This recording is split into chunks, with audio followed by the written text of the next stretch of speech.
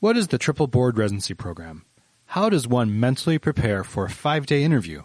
How are Salt Lake City and the Twin Cities compatible?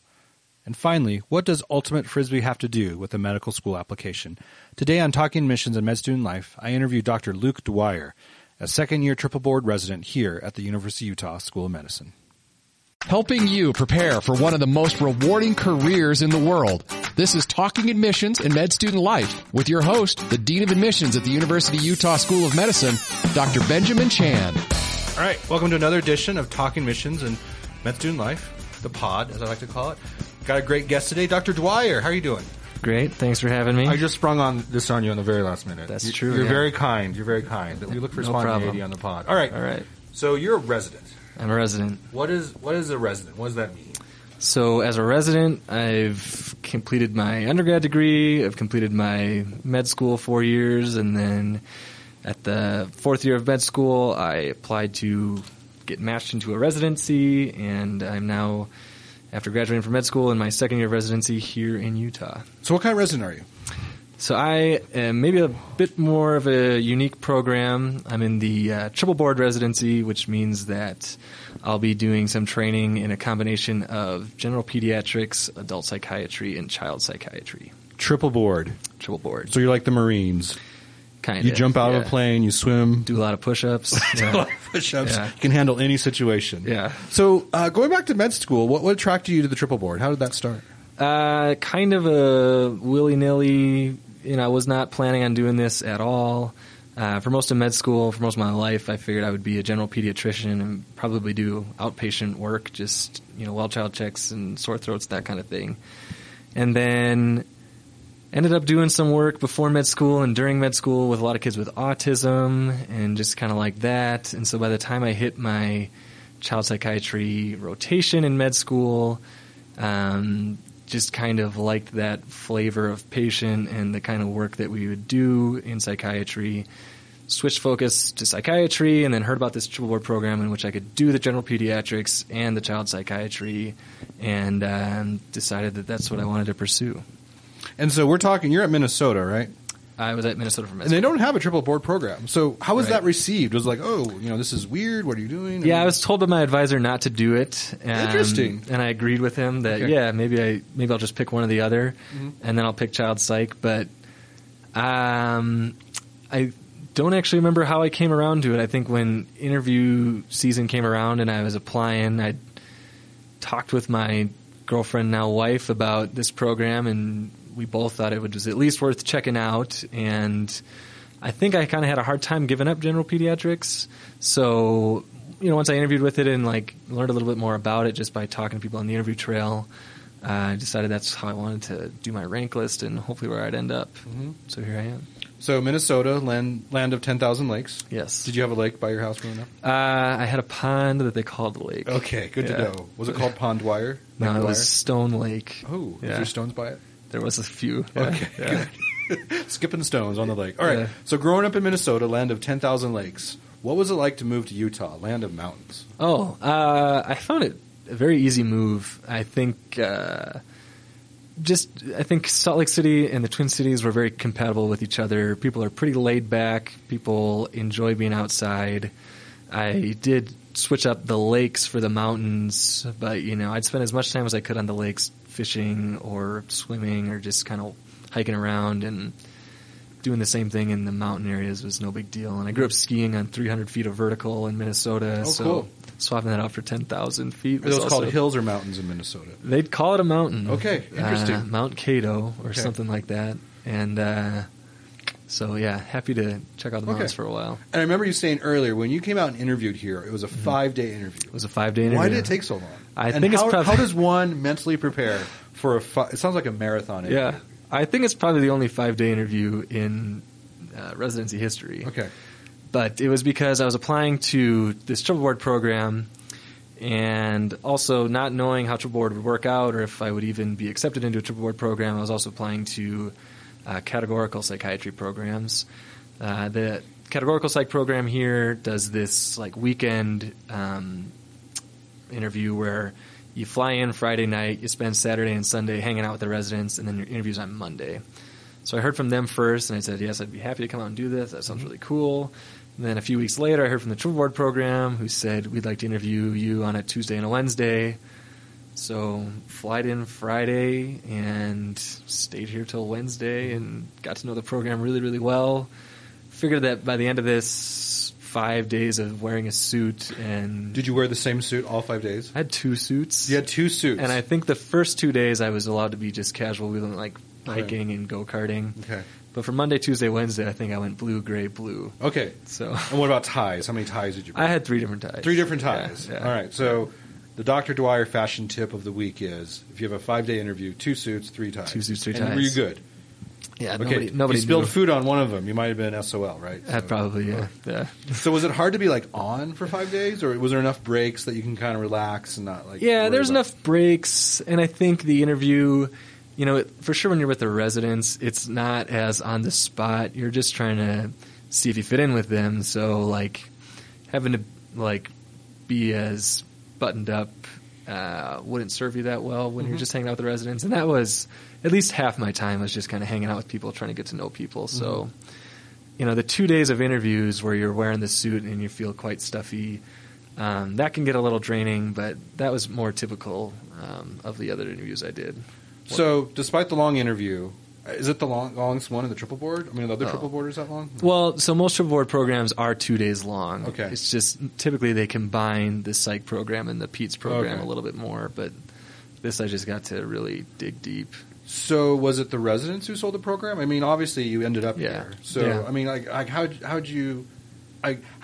So sometimes when I interact with med students, they struggle, like especially this time of year. If any med students are listening to me right now, Dr. Chan, I will fill out your match list for you. I can do it in 5 minutes. Yeah. None of them have taken me up on this offer, so they're struggling with this. So how did you decide to rank Utah high? Obviously, you ranked it high. Yeah. So I'd say first off, the programs, both individually between the 3 modalities, I'd have been happy to end up in any one of those programs in their categorical way. And I thought that the Triple Board program also did a good job of combining the 3 of them so that the sum was greater than the parts or whatever.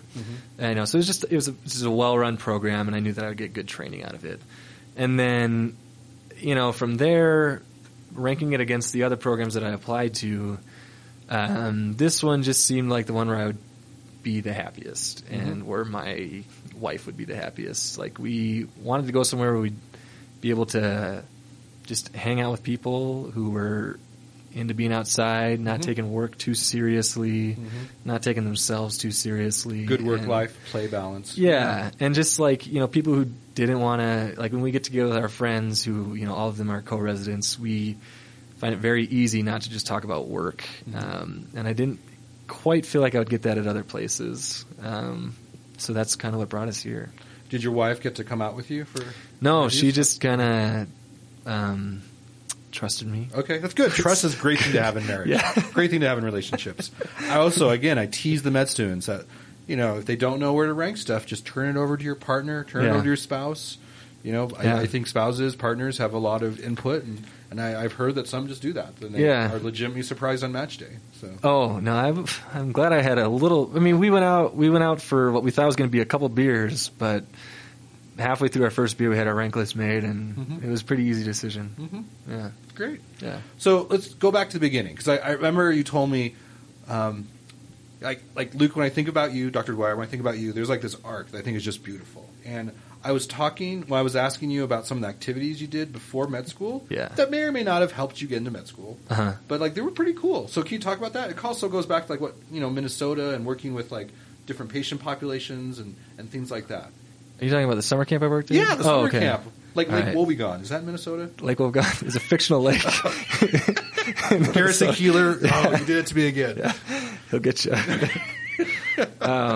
I'd first also like to point out that in high school, my team was state champions for ultimate Frisbee, which I thought you may have been bringing up. But okay. Oh, we could talk about that. I think that may have got me into... We like to talk about sports on the pod. That's very popular with But if I can talk about summer camp, too, yeah. My summer camp experience was very instrumental. As I look back over, if my life was organized in a timeline, my first summer at Camp Buckskin in Isabella, Minnesota would be a big spot in my timeline. And that again, was just kind of me throwing. I didn't really mean to end up there either. I was a junior at Marquette where I was doing undergrad, and I had a job lined up to be a tour guide for Marquette, which would have meant drinking beer all summer long and working 30 hours a week and having a pretty good time. But decided I wanted to do something a little bit more structure of substance. Yeah. I was craving structure. And it's all about the structure. Went on Craigslist and just found this listing for a summer camp. You found it on Craigslist? Found it on Craigslist. This has to be late 2000s. When's this? 2010. Okay, Yeah. all right. I feel better about this. Okay. Yeah, so found it on Craigslist, emailed my resume out to this camp director. I knew it was a special needs camp, but I didn't know much else about it. And I'd kind of done some work with the special needs population in high school, so I thought I'd be okay to try it out.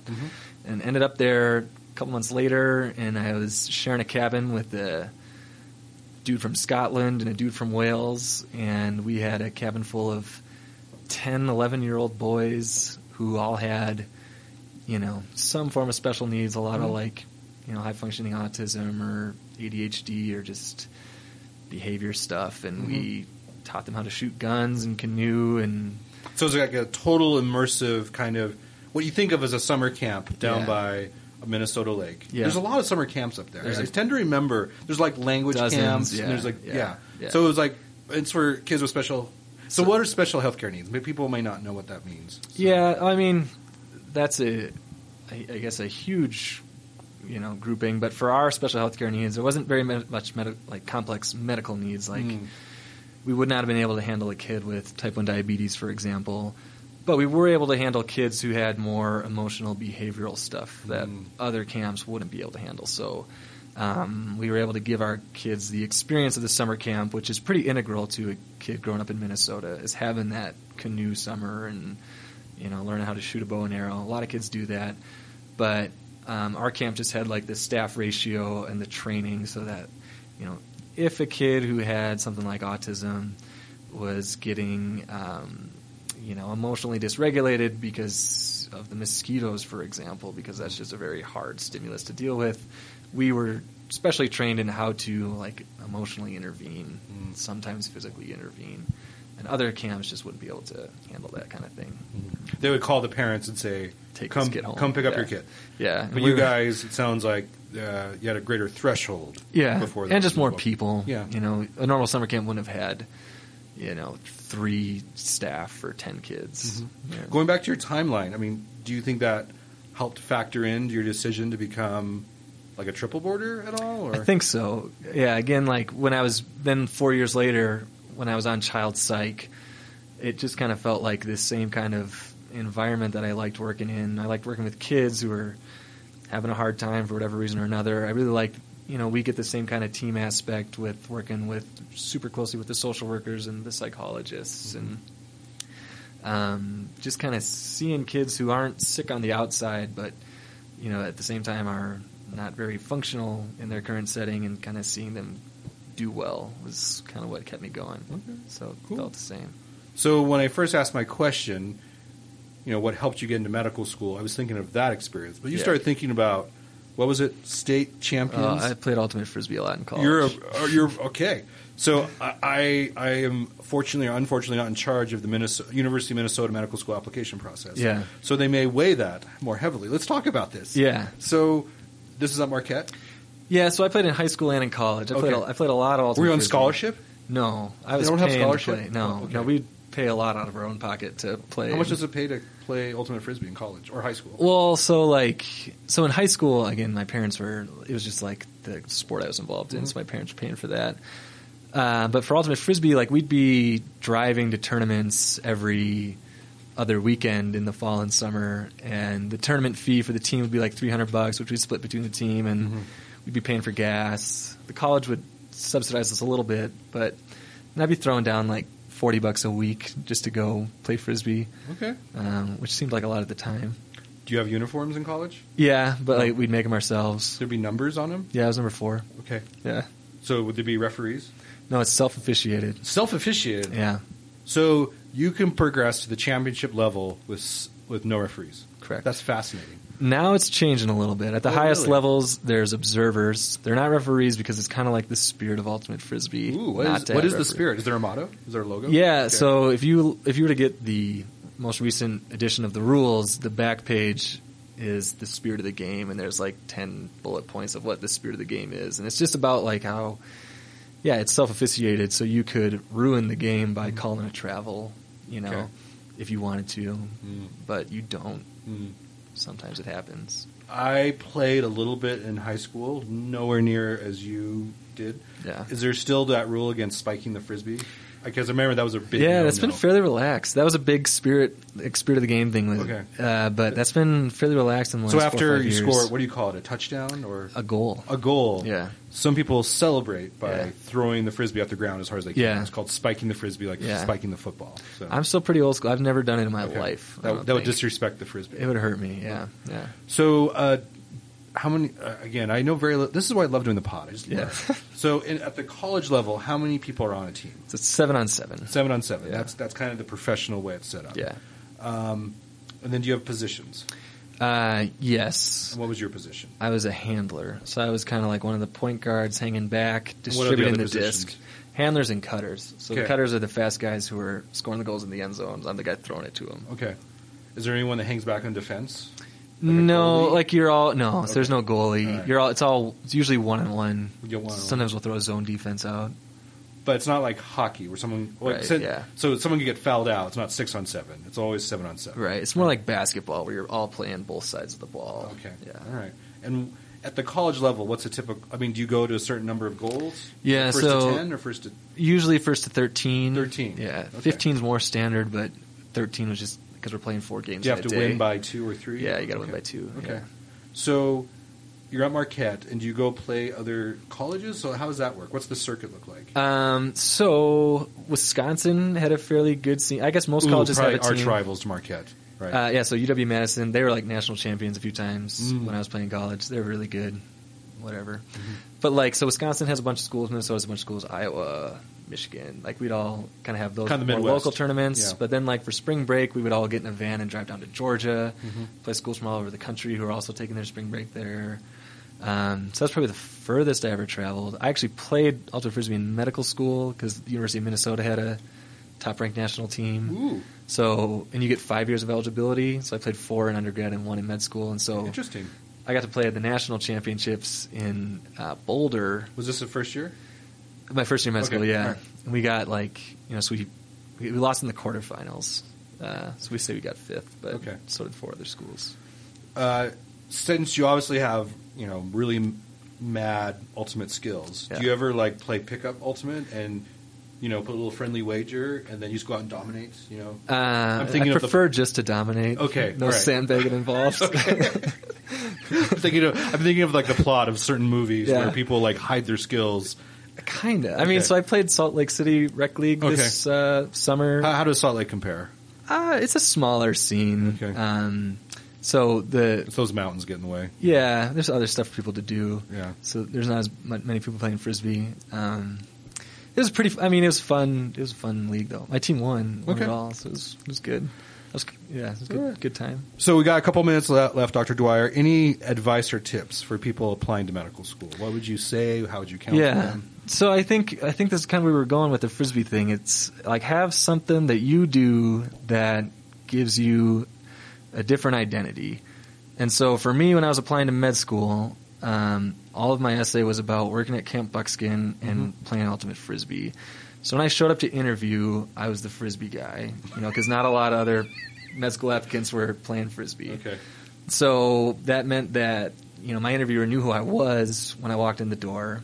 Hopefully, because they'd read something. If there was something that stuck out, they knew who I was, and they know who I was a month later when they were putting their thing together and recommending me to Dr. Chan to come to their med school. So I think that served me very well. Just kind of doing other stuff that's not super academic. And then I think just sticking with it. I think med school is very tough to get into. It's very tough when you're there. But I've never ever once discouraged somebody from wanting to go to med school. And I had that happen to me a few times. I was at like my cousin's wedding, and there was some dermatology resident there who just told me under no circumstances should I ever go into med school, and I was like a sophomore in college at the time. And that's interesting coming from a derm resident. Right, yeah. Like, there's a stereotype out there that their lives are pretty good. Yeah. Right? So, I hope I don't get a lot of hate emails from the derm residents maybe listening. But that really offended me as like a sophomore in college, and What was the reasoning? Did he or she give you any reasoning? Just that it was. He said it was debilitating. What? Those are his words. Yeah, Okay. Med school is debilitating. I think it's hard. It's challenging. Yeah, but it's also inspiring at the same time. And we have at the end of the day, whatever specialty you end up in, it's a pretty fun gig that not a lot of people get to experience. Nobody else gets to have their hands inside someone's abdomen for 5 hours at a time and birthing babies. Yeah, it's talking to people all day long. Yeah. So when you get to step back at it, I think it ends up being very much worth your while. Well, so you're a second year, right? Yeah. Can you feel the light in the tunnel, or is it too far away? I think it's too far away for me to see the end, and I don't really know where I want to end up, or where how I want to end up practicing. Don't worry, I'm going to track you down in a couple of years and maybe come back on the pod. Yeah. Okay. Yeah. But so I don't feel like I'm like the darkness is closing in and I can't see the light at the end of the tunnel. I just I got 3 more years here to figure things out. Well, I was just more the vantage point, because I have a lot of students that talk on the podcast and also a lot of attending physicians. You're unique because you're kind of in between point. Yeah. And, let's see, you're 4 years med school, 2 years. So you're 6 years into, sounds like a 9-year journey. So I suppose, yeah. I guess that's one way to look at it. Yeah. Yeah. So cool. Yeah. Well, Dr. Dwyer, thanks for coming on. I'll have to, I had no idea you can throw the frisbee. No. So you can't, this is not a video podcast, but like, most people throw frisbees like this. What's that called? It's a backhand. The backhand. Yeah. But really serious ultimate people, which I know you belong, yeah. they do it like this. What's that? Skill number 1 is throwing that forehand. The forehand. Yeah. And that's probably super. You can probably do that in your sleep. Right? I can throw that about a quarter mile. Okay, yeah. Cool. And regular frisbees, not those aerobies, right? No, yeah. Regular 175 grams.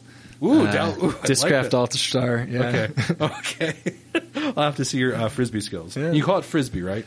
Technically, or disc? You call it ultimate, and that's it, because frisbee's like a trademark from Whammo.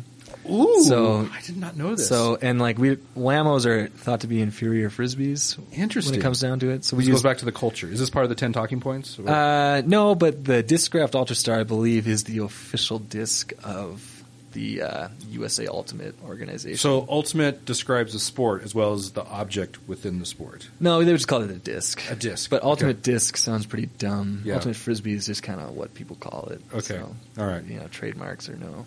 Interesting. Yeah. It's like when we sing Happy Birthday. Yeah. It's actually copyrighted. We should pay the person. Yeah. That's why restaurants, I learned, when you're at a restaurant and they sing Happy Birthday, they have their own songs they've created because legally as this big corporate empire, they can't pay the royalties for singing Happy Birthday to you. So that's why they create their own Happy Birthday song. Cool. All right. Well, thanks, Dr. Dwyer. Cool. Thanks for coming on. Thank you. Anytime.